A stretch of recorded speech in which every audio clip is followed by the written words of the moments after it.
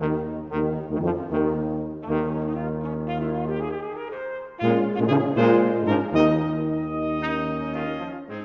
to Expositional Excerpts. I'm your host, Matthew Pilch. I pastor Grace Fellowship Baptist Church in Port St. Lucie, Florida. Let's dive into the Word.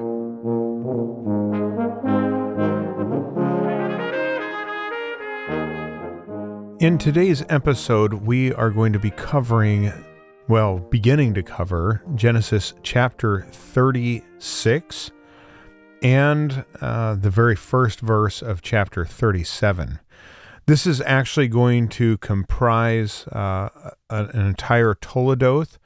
We've talked about those. Those are natural divisions within the book of Genesis. And we see those coming out in the translation, the generations of, or these are the generations of. And so we've talked about that. Now, you get a picture of this in verse 1 of chapter 36, where we see this Toledoth. That's what roughly how you would say that in Hebrew. Of course, this is written in Hebrew, so it would say this Toledoth of Esau here. And so we get that, and then we get another Toledoth statement in Genesis 37 in verse 2. So that really makes up the pericope. Now, this is an interesting chapter because it is a single Toledoth, but it is quite cumbersome. Here's what Victor Hamilton said with regard to Genesis 36. He really essentially, this is a very difficult chapter. Here's how he put it. Chapter 36 is one of the longest in Genesis, and it is given over exclusively to genealogy, Esau's family, and lists of Edomite leaders. Illustrative of the Bible's interest in the development and history of other nations is the inclusion of 43 verses that trace meticulously the proliferation and history of the Edomites. So we have a large section to get through that is mainly genealogy. That makes it challenging, which is why when we go through it, we're going to go through it in large swaths, as we did in the last chapter as well. Perhaps even more so in this one. It is actually one of the longest chapters in the entire book, and it gets us through Esau's descendants, but how many descendants there are. At one point that we get early on in this chapter is that Esau is Edom. We see that in verse 1, verse 8, verse 19, and verse 43 of this chapter, and which is the last verse of chapter 36.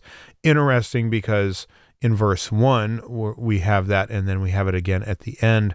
And we kind of have it in the middle there in verse 19. So it's almost kind of a chiasm, or a chiasm, if you will, where we get the point at the beginning, we get it again right at the middle, and we get it at the end. One might even be able to argue that that's one of the main points of the text. In other words, when we think of Edom, we need to associate this wicked nation and these people who end up being the enemies of Israel with Esau. So when you hear of Edomites, you have to think of that way. And we see that in verse 1. These are the generations of Esau. And then we have this parenthetical statement, of course, under inspiration of the Holy Spirit by Moses.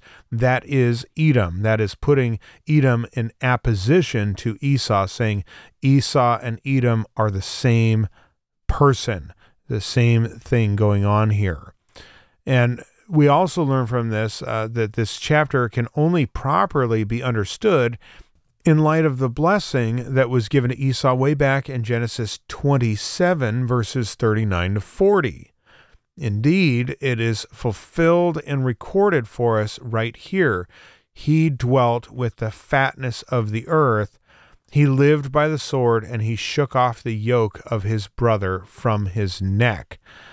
So that's really quite a testimony there, that is what he was going to live off the land. He's going to be a wild man. He was going to shake the yoke of his brother off of his neck. And we see that all coming to pass in this chapter.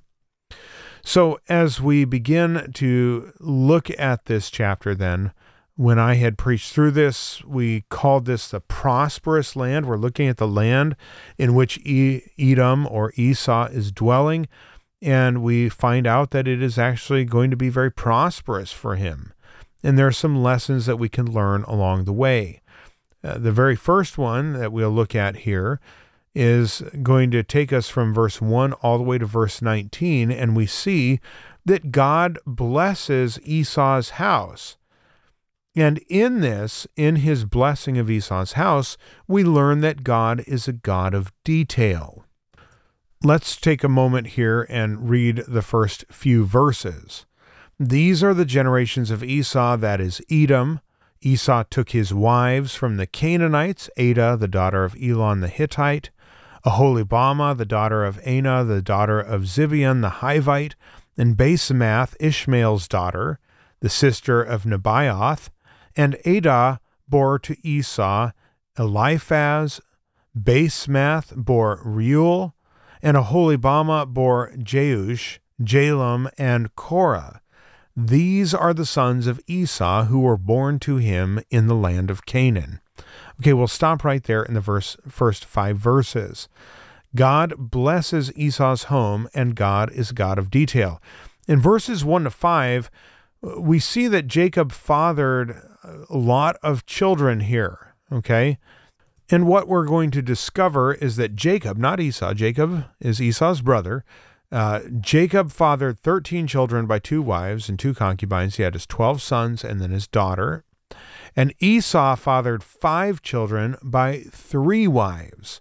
5 children by 3 wives. That's what we learn here in these first 5 verses. Now, the thing that we need to make sure that we keep in mind here is not to get confused by the repetition that we see in these verses. We see Aholibamah, and then Aholibamah is mentioned again. We see a lot of these people mentioned twice, okay? Hamilton points out here in this that in the references to these 3 women as wives, the order is Adah, Aholibamah, and Basemath. We get that in verses 2 to 3. And in the references to these women as mothers, the order is Adah, Basemath, and Aholibamah. So what we have here is we have wives and then mothers. So that's why we have a little bit of a mix-up there. So thanks to Victor Hamilton for ferreting all of that out for us. We just say that to make sure that we understand there's no mistake in there. One is in the order that they're married, and the other is as mothers. Okay, that takes us through verse 5.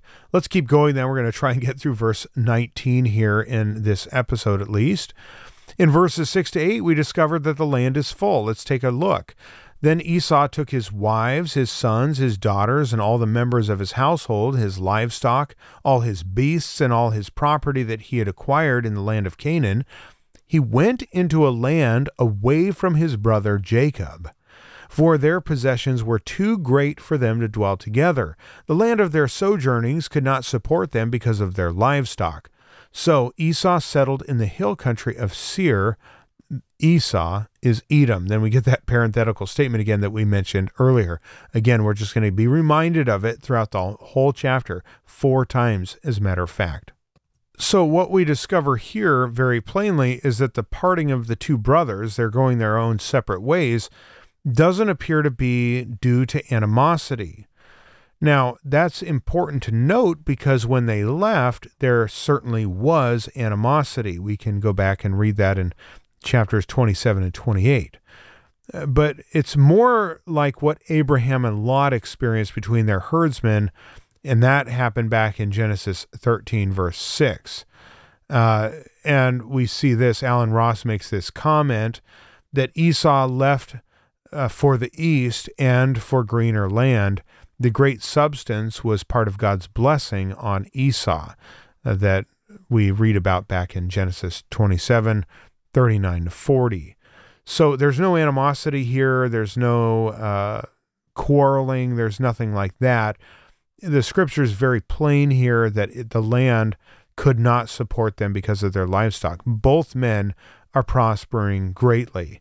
because God is God of his word, because God is a God of detail, because God had blessed Esau and God had blessed Jacob, and now both of them are being blessed, and the land simply cannot sustain them both. It's very practical. We should note that while Esau is outside of the covenant promises that Jacob received, God still blesses him in at least two ways, according to the early verses in the chapter. In verses 4 and 5, he blesses him with children. If we go back and read, I believe it's Psalm 127, we recognize that children are indeed a heritage of the Lord, a blessing of the Lord, and his heritage, and blessed is the man who has children, right? So we understand that. In verses 4 and 5, we read about his children. He's blessed that way. But in verses 6 to 7, which we just read, God also blesses him in his prosperity with his livestock, his beasts, his property. All of those things are also very significant blessings. We're going to keep reading here and get down through verse 19. These are the generations of Esau, the father of the Edomites in the hill country of Seir. Now, there is a little bit of question, is this a brand new Toledoth? No, it's not, because the first one in verse 1 says, these are the generations of Esau. And it's not a different person here. There's not a second person named Esau. But now it is going to take a different direction here. The father of the Edomites. Okay, so we have that. We have this parenthetical appositional statement in verse 1 and verse 8. Esau is Edom. And now we get the idea that he is the genesis of Edom. He's the father of them, right? He's the beginning. This is where the nation of Edom, the people of Edom, come from. They come from this one person. So, verse 9, these are the generations of Esau, the father of the Edomites in the hill country of Seir. These are the names of Esau's sons: Eliphaz, the son of Adah, the wife of Esau; Reuel, the son of Basemeth, the wife of Esau. The sons of Eliphaz, were Teman, Omar, Zepho, Gatam, and Kenaz. Verse 12 is a parenthetical statement. Timnah was the concubine of Eliphaz, Esau's son. She bore Amalek to Eliphaz. Now, I just want to point out, and we're in the middle of verse 12 here, that some of these names, some of them won't sound familiar, but some of them will. Amalek, right? We've heard of the Amalekites, excuse me. And so it's important for us to understand that one of the reasons that we're getting this, we'll just kind of make this comment as we go through the text, is that we are getting this so that we understand where these people came from. There's no separate creation event. God doesn't just ignore everybody else. We know where everybody in the world came from, both before the flood and after the flood. Yes, we all find our genesis, our origin in Adam, but then we all get boiled down. Remember, the human race gets reduced to 8 people at the time of the flood: Noah, his wife, Shem, Ham, and Japheth, his 3 sons and their wives. That's 8 people. And then after the flood, the entire world, the world in which you and I inhabit today, is here because of those 8 people. So we all get funneled down to there. But with regards to Israel's history, as they encounter enemies later on who are in the land, we're discovering that they all have their genesis, if you will, their origin, their beginning. They all have them here, and we can see that it is very, very purposeful. So it gives them time to remember, we're going to leave the book of Genesis at the end, and then there's going to be a period of 430 years, and there's enough time now for multiple generations of these other people that come from both Ishmael and from Esau to populate the land around them and spread out. Okay, so we meet the Amalekites later on, Numbers chapter 24, verse 20. We read this: and he looked on Amalek and took up his discourse, and he said, Amalek was the first among the nations, but its end is utter destruction. 1 Samuel 15, verses 2 and 3, thus says the Lord of hosts, I have noted what Amalek did to Israel in opposing them on the way when they came up out of Egypt. They're going to come back during the Exodus. Verse 3 of 1 Samuel 15, now go and strike Amalek and devote to destruction all that they have. Do not spare them, but kill both man and woman, child and infant, ox and sheep, camel and donkey. Very sobering words there. This is one of Esau's sons, but it's one that we're more familiar with. And we might not be familiar as much with Timon and Omar and Zepho and Gatam and Kenaz. Okay, keep going in verse 12. These are the sons of Adah, Esau's wife. These are the sons of Reuel, Nahath, Zerah, Shammah, and Mizah. These are the sons of Basemath, Esau's wife. These are the sons of Aholibamah, the daughter of Anah, the daughter of Zibeon, Esau's wife. She bore to Esau Jeush, Jalam, and Korah. And again, Korah, we recognize that name as well. These are the chiefs of the sons of Esau. The sons of Eliphaz, the firstborn of Esau, the chiefs Teman, Omar, Zepho, Kenaz, Korah, Gatam, Amalek. These are the chiefs of Eliphaz in the land of Edom. These are the sons of Adah. So again, a lot of repetition here, and we're understanding more of a societal and a cultural structure. Not only are they his sons, but now they're chiefs. They're leaders of their people. From them are going to be born many people. They're going to take their wives from the land of the Canaanites, other of Ishmael's descendants, no doubt. This is where they're all going to come from, and they're going to greatly and heavily populate the area. Okay, verse 17, these are the sons of Reuel, Esau's son, the chiefs, Nahath, Zerah, Shammah, and Mizah. These are the chiefs of Reuel in the land of Edom. These are the sons of Basemath, Esau's wife. And now, verse 18, these are the sons of Aholibamah, so the next two verses. Esau's wife, the chiefs Jeush, Jalam, and Korah. These are the chiefs born of Aholibamah, the daughter of Anah, Esau's wives. These, verse 19, are the sons of Esau, that is Edom. There's your appositional parenthetical statement again, and these are their chiefs. So God is very detail-oriented in all of this, and it's something that we should really take to heart. Not that we should get bogged down, not that we're going to spend a lot of time meditating on it, but one thing that we should really walk away from this passage with is a great appreciation. Not only do we know of people that are familiar to us as we've read through the Old Testament, but other people, which helps explain some of the other nations that we will encounter later on. And it's like, wow, how did these people get here? Well, the Bible gives us a very plausible explanation that there are certain children, there are certain sons that of a certain name, that if all of these people become people groups, then it would explain the origin of these people, and they're going to continue to spread out. Jacob's going to inhabit this one area. God's going to bring him there. And then after the time in Egypt, he's going to bring them back again, and then they're going to drive out the inhabitants of a particular portion of land, the land that was promised to Abraham and his particular descendants, that is through Isaac and then Jacob, not Ishmael and Esau. And so those who are in that land are going to be dispersed, but they've already been dispersing. They're already dispersing now that we see that, right? Esau is moving away into the land of Seir. He's going to be a neighbor, a distant neighbor, but eventually it's not his sons and Jacob's sons that are necessarily going to be at enmity with each other. 430 years later, yeah, there's going to be some enmity going on.